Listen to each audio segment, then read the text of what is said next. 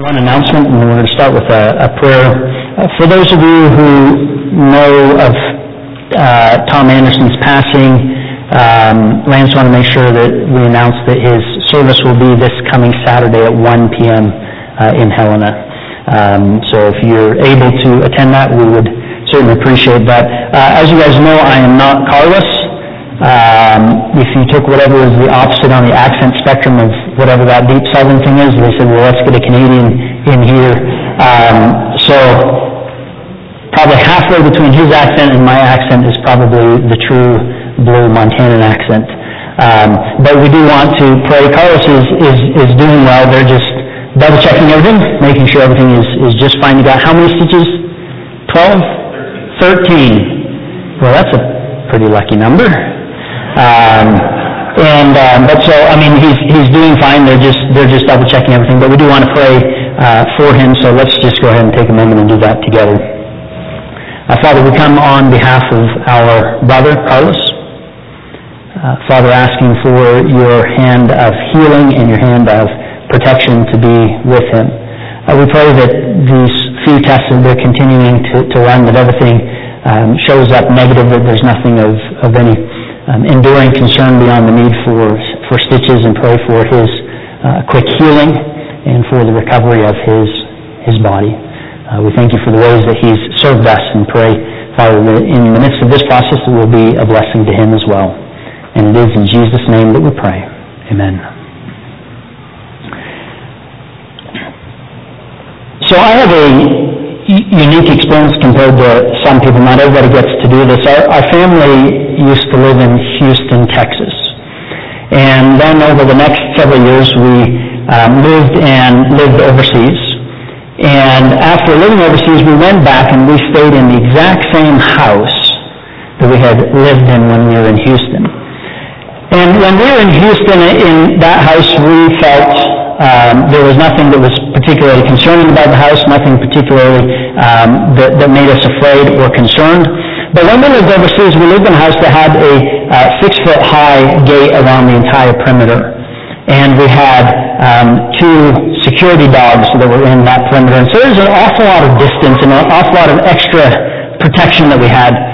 So when we went back to the house that we used to live in to Houston, there was this glass sliding door. How many of you have a glass sliding door at your house? Okay, I'm not going to take any responsibility for what happens with your imagination after this, but I got thinking, a glass sliding door is really not the most secure thing in the world. I mean, somebody can come right up to your house and they can throw a brick or whatever, and I felt really, really unsafe in a house that I used to live in for 2.5 years before, and I never once felt unsafe. Now, if I wanted to know if I was any safer or if it was more unsafe from when I lived there before, how do you think I would go about finding out if it was actually less safe? What things would you look at or want to know to find out whether it was less safe? Because I felt less safe, but how could I find out whether it was less safe? The internet. The what?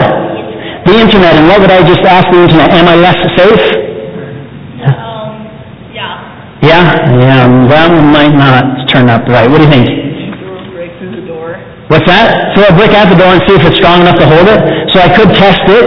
Is the door strong enough to keep an intruder out? What else would I want to look at to know if it is actually safer or if it's actually more dangerous? Large part is the distance. Okay. So I might be able to call the local police station and say, hey, what's the crime rate in this neighborhood? Has the crime rate gone up? If the crime rate's gone up, then I should feel what? Maybe I should feel a little bit less safe. But if the crime rate's gone down, I should actually feel a little bit more safe. What are some other things I could look at to find out if it is in fact actually safer now than before? What's that, sir? A new door. Okay, check on the quality. Can you upgrade the door? And so what that story illustrates is that we have these 2.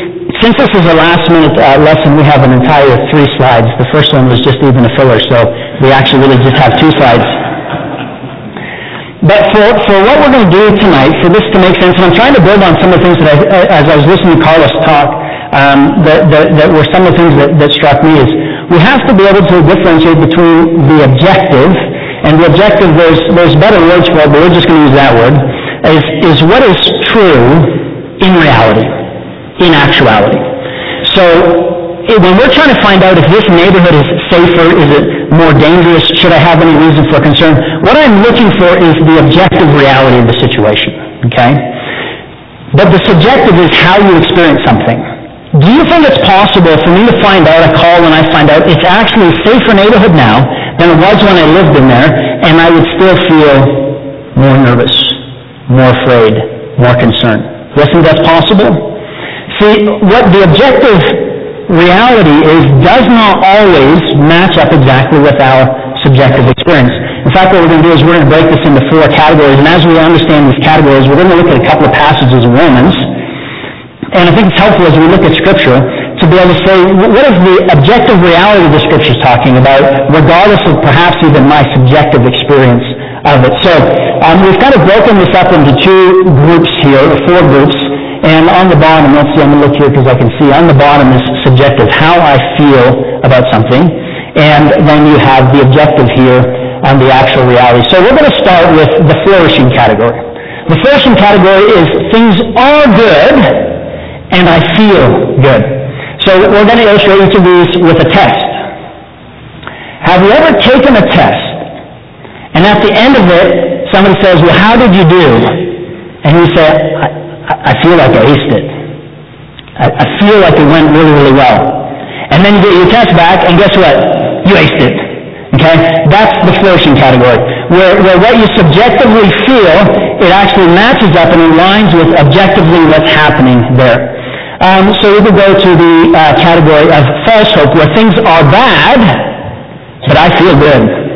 Come home and the parents say, so how'd the test go? I say, I feel really good about it. I think I aced it. And then you get the test back and you find out, I just failed that test. Have you ever done that? Felt good about something, said, no. I spent 2 wonderful years in the 4th grade. I've experienced that several times in my life. Wondering why things didn't work out like I had anticipated. So there are these times where you think everything is like I live in a neighborhood and I think it's completely safe and nothing could ever happen, and then lo and behold, maybe I was feeling safe when I shouldn't have been feeling safe. The top category, the depression, things are good, but I feel bad. You do a test and you're like, I just totally bombed that. I'm terrible, I'm so dumb, I can't learn anything, and then you get the test back and what's going to be your grade? You got an A. But you're not experiencing any sort of sense of I'm learning things, or I can handle this, or I'm able to do this sort of thing. All the thing that you're experiencing is this poor subjective experience, even though things are really, really going well. And then there's this danger category where things are bad, and I feel bad about the way things are. So this would be a case where you take a test and you just say, I did not feel like that went really well. And you get the test back and you're like, yep, I did not do very well at all. Anybody ever had that experience? I was like, I'm not raising my hand there. Lance was like, I'm going to take ownership for it. See, what happens when you get older, you can take ownership for these sort of things, but in the moment, older than some of the teens, that's all I'm saying. But so there is this recognition of the fact that we don't always experience things in the exact same way that aligns with how they actually are. So I want to test you guys to make sure that you're getting it, and let's see if I was smart enough to do this. Okay, so you guys ever heard of PTSD? Military people? You're in a war zone, and you have to be ultra aware. You have to be very, very aware of your surroundings because you're in a dangerous place. And does every single military person, once they leave the battlefield and they come home, does everybody say, okay, now I feel safe? No. Well, part of what PTSD is this, even if I'm in a safe environment, I can't feel safe. When I hear a car backfire, it makes me feel like I'm not in a safe place. And so there's not a match between what I'm experiencing and what is objectively true. I can relax. I can let go, but I'm not able to do that because of the setting that I'm in. There's this We talked about dogs this morning, and dogs kind of got the positive story, and then the cats, So if you're a dog lover, this is an older test they did on some dogs. It's not the nicest test, but I'll show a little bit what happens. Basically, they took some dogs and they broke them into 3 groups, and all the dogs had a harness. And they put the dogs in a room where half of the room, as soon as there's just like this little basically hump that divided the 2 halves of the room. And so a third of the dogs, when they would jump over that hump, go on that one side of the room, they would get an electric shock. But there was a lever that if those dogs, if they stepped on that, well, I guess it's a button more than a lever. It actually was a lever. If they hit the lever, it would stop the shock. And so they could go over to that side, they'd feel the shock, and they were trained to they go and they hit the lever and it turns it off. There was another group of the dogs that they had the harness, but they never got the shock at all. But there was another group that when they went on that side, they got shocks, but there's nothing they could do to turn off the shock. And so guess what those dogs started doing? They just wouldn't go on that side of the room. Because every time they went over there, they would get shocked. And so they did this for a good part of the day, and then they turned off the shocks. So that none of the dogs would get shocks at all. And what do you think happened to those dogs who earlier when they went on that side of the room, now they get shocks, or the shocks are off? What do you think happens to those dogs? They're not going to go on that side of the room anymore. So, in other words, objectively, there's no danger for them going over there. There's no consequence for them, but they don't feel safe going over there. And so it develops this thing called learned helplessness. Learned helplessness is this idea that I can't do anything to get over the kind of a situation that I'm in. And so that's this place where I'm having this danger or this depression where things actually are good. There's no danger to me, but I just don't feel safe. So let's turn to Romans chapter 5. And you guys are going to help me unpack a little bit of what's happening here. We'll do it in Romans 5, and then we'll go over Romans chapter 8 in just a minute. Is somebody willing to read for us Romans chapter 5, verses 1 through 5? Romans 5, 1 through 5. Make sure you read nice and loud so everyone can hear you.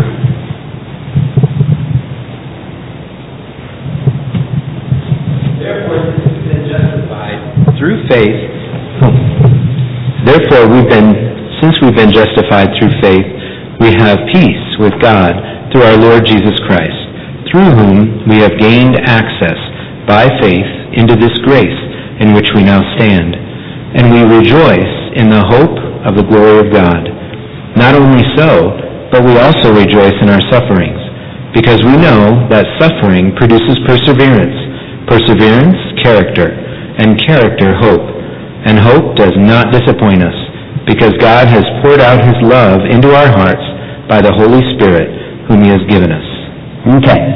So what we want to do is we want to find all of the objectively true statements about Christians in those 5 verses. So read through. If there's something that you think this is something that is objectively true. So again, objectively means in reality this is true. We're not saying this is something I experienced to be true or this is something I feel to be true, but this is something that God has through this passage declared to be true. So if you think you see a line or a statement in here that you think is objectively, Paul is saying this is true of Christians, go ahead and just share what you find in these 5 verses, things that are objectively true about Christians.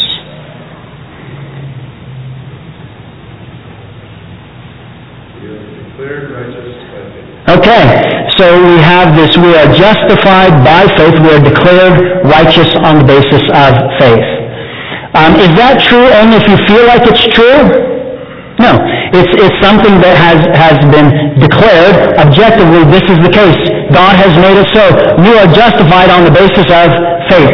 So one who has expressed himself in faith, we'll find in Romans 6 that happens when we're joined in the waters of baptism to Christ. We die to the old self, we're raised to the new self. That person objectively is justified by faith. What other statements in here are objectively true? Yeah? We have peace with God. Okay? So, again, this is not, I feel like I'm at peace with God, or I imagine that I might be able to be at peace with God. What's true in reality is those who are in Christ are at peace with God. Good. What else is objectively true in this passage? Holy Spirit's been given. Okay, so if you jump down to verse 5, because God's love has been poured into our hearts through the Holy Spirit that has been given to us. So, do I have the Holy Spirit when I feel like I have the Holy Spirit? Do I have the Holy Spirit when I'm aware of the Holy Spirit? Or do I always have the Holy Spirit because God has said I have the Holy Spirit? And the reality is, the objective reality is, I have the Holy Spirit of God. What else do you see here? An objective reality, truth that's in these 5 verses. Tribulation worketh patience. Okay, there's this process going on that God is doing something in our suffering, in our hardship, in our tribulation, that God is coming about and He is going to produce something of it. And so that is objectively true. That's not something, if you believe this process to happen, it will happen. Or if you experience it to be happening, it's happening. It is happening because God says this is the process that happens when we undergo suffering. Any other objective statements you see in these verses?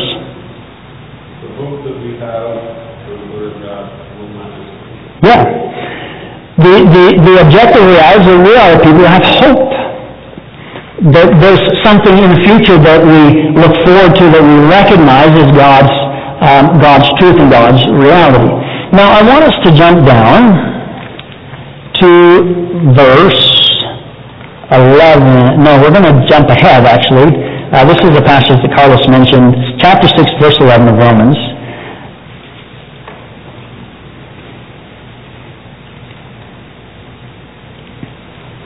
And there's been several objective reality statements here in Romans 6 about how we are dead to sin. But Romans chapter 6, verse 11 is the first part of Paul's application instruction here. He says, Romans 6:11, so you also must consider yourselves dead to sin and alive to God in Christ Jesus. So the objective reality is that we are dead to sin. The problem is we don't always experience ourselves as being dead to sin. What Paul wants us to do is he wants us to get to the place where we are flourishing, where there is a match between the objective reality of what God says and the truth of what we experience. Can a person be dead to sin and feel like sin still has dominion in their life? Absolutely. You can experience something that's not matching up and aligning with the objective reality. And so what Paul is saying is this. Basically, he's saying, I want you to believe what God says is true, that it is true. Sounds kind of weird to say that. God says you're dead to sin. Now what I want you to do is I want you to consider yourself dead to sin. Because there's a lot of times in our lives where we might not consider ourselves dead to sin. You might say, I'm still under sin's dominion. I'm still under sin's rule, to which Paul would say, no, you're not. You might experience that as being the case, but just because you experience something to be so doesn't make it the truth. It doesn't make it the reality of a situation. And so Paul's application, Paul's invitation here is consider yourselves to be what God has already declared you to be.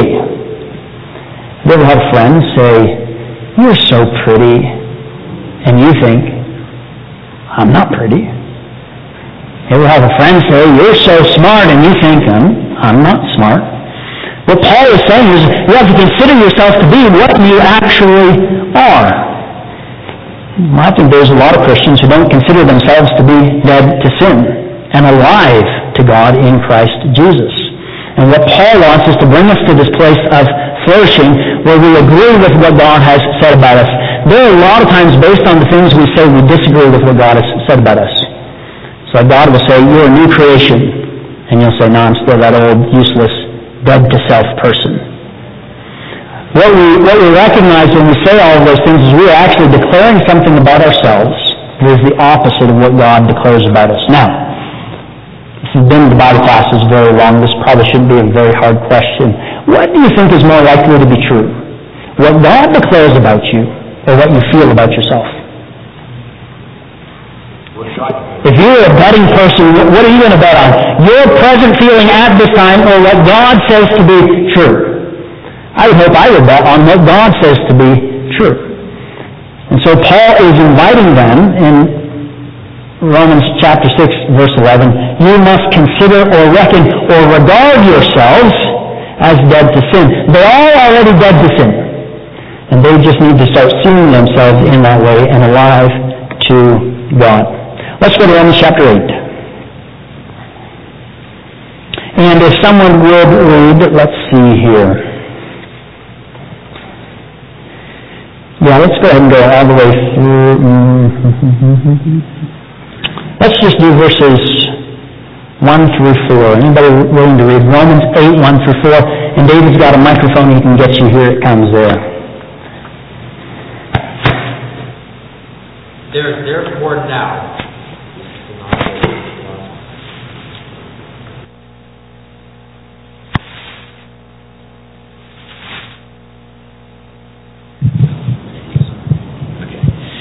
There is therefore now no condemnation to them which are in Christ Jesus, who walk not after the flesh, but after the Spirit. For the law of the Spirit of life in Christ Jesus hath made me free from the law of sin and death. For what law could he not do in that it was weak through flesh, God sending his own Son in the likeness of sinful flesh, and for sin? Condemned sin in the flesh, that the righteousness of the law might be fulfilled in us who walk not after the flesh, but after the Spirit. Take the same question that we asked last time. What are some of the statements here in Romans chapter 8, verses 1 through 4 that are objectively true? These are things that God declares to be true of those who are in Christ Jesus.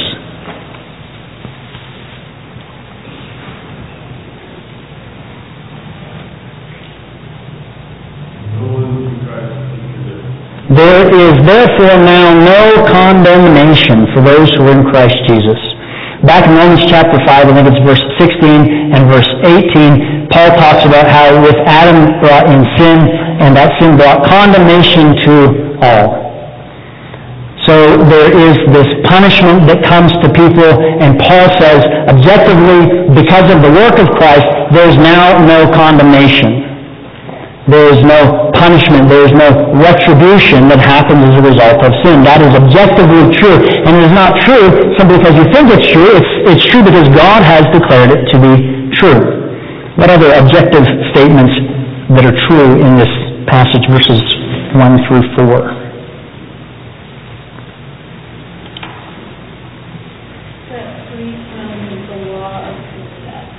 So we have been set free from the law of sin and death. That's objectively true. It's true in reality, and it's true because God declares it to be true. What else? Objective statements that are true in reality in Romans chapter 8, verses 1 through 4.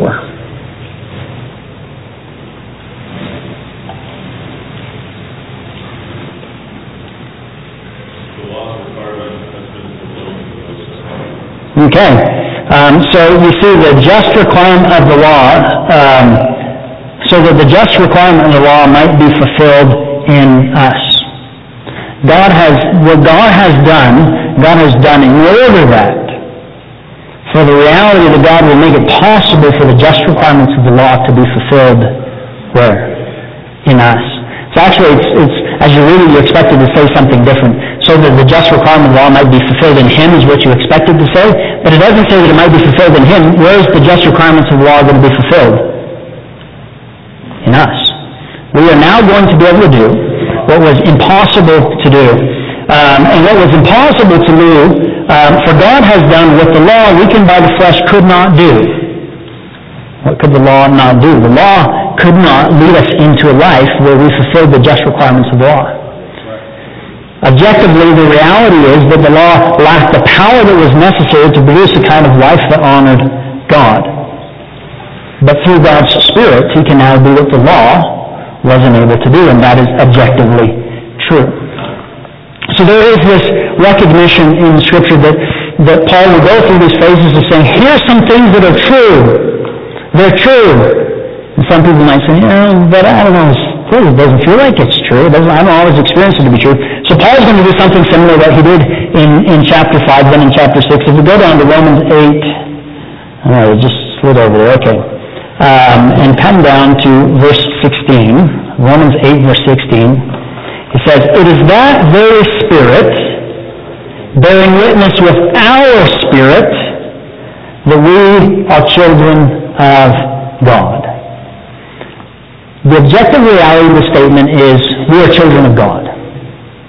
But Paul recognizes that sometimes we don't always feel like children of God. And so Paul says what his Spirit will do. And the language here you have to pay careful attention so you don't get too confused. God's Holy Spirit will bear witness with our spirit that we are children of God. In other words, God's going to use His Spirit to convince you, your personal spirit, your life essence. Your life essence needs to be convinced that you are children of God. But God's already said we're children of God. You ever notice how many times God repeats things in the Bible? You ever read the statement, God is love? This is me, like, I said it once. There was a guy I knew in Houston, and his wife said, you never tell me that you love me. And he said, on our wedding day, I told you I love you, and if it ever changes, I'll let you know. Doesn't it sometimes you need to be affirmed? Someone says they love you, and things happen in life, and you wonder, do you love me? And you say, I love you. I love you. Your very spirit needs to have a witness by God's Spirit that certain things are true. God loves you, and a couple days later you begin to wonder, well, really, does He? Could He? Would He? Should He? God says you're a child of God, and a few days later you wonder, am I really a child of God? Am I really the beloved of God? And so God's Spirit makes it His job to witness to our spirit that what God objectively says is true is true. In other words, God wants us to experience subjectively the truth that's already there. So let's we'll back up here a little bit to get this picture of what Paul's saying here in Romans chapter 8. Verse 14 says, "For all who are led by the Spirit of God are children of God."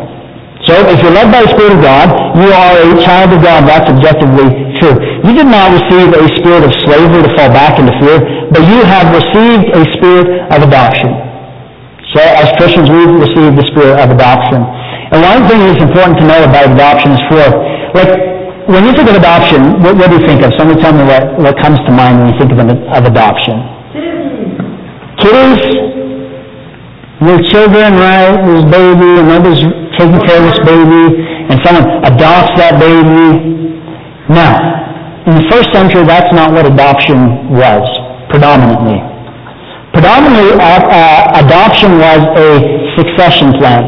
If this wasn't a last-minute thing, which it is, somebody can Google which of the Roman emperors were adopted, and there's 4 of them who were adopted. And they're adopted because the emperor looks at his own sons and he says, these guys are a bunch of losers. I'm not leaving them in charge. And they adopt someone so that they can leave the kingdom, the emperorship, to them. So adoption is really an interview process.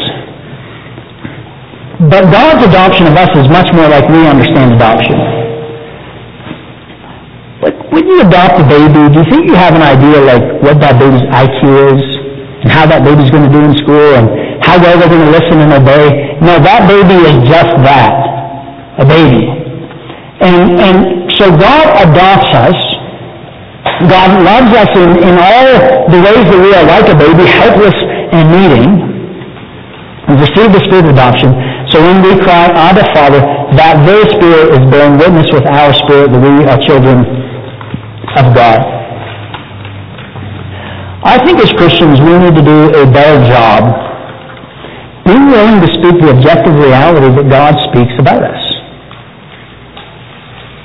I'm a son of God. You're a daughter of God. We have peace with God. We've been set free from the law of sin and death.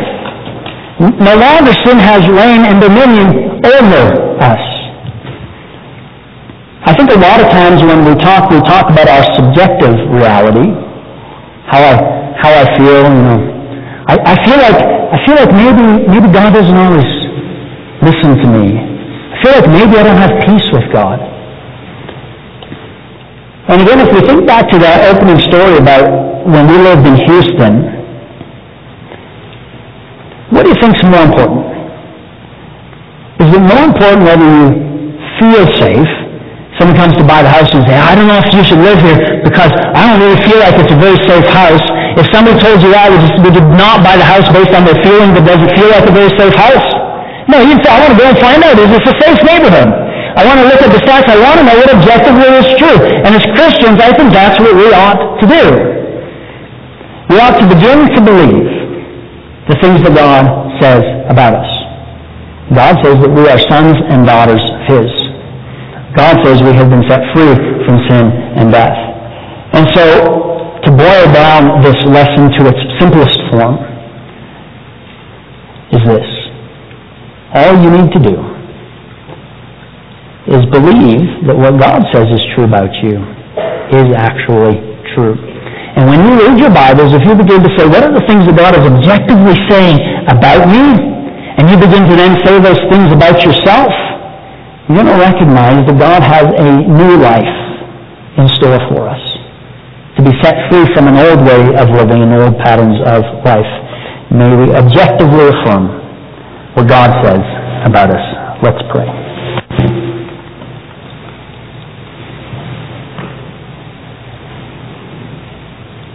Father, we ask first for forgiveness. Forgiveness for the times when all that has been accomplished on the cross, our very own spirit rebels against, or our very own spirit says, yeah, but maybe that's not true of me. Maybe you don't love me. Maybe you don't accept me. Maybe you've not brought peace. So, Father, I pray that you give us, first of all, the eyes to see, and then secondly, the courage to just simply affirm the truth, the objective reality that you give us in Scripture. Oh, Father, you have set us free. You've given us new life and new hope, and may we live into the very life and hope that you give us. And we ask all of these things in Jesus' name. Amen. I deeply apologize that I went short tonight. I hope you find it in your hearts to forgive me.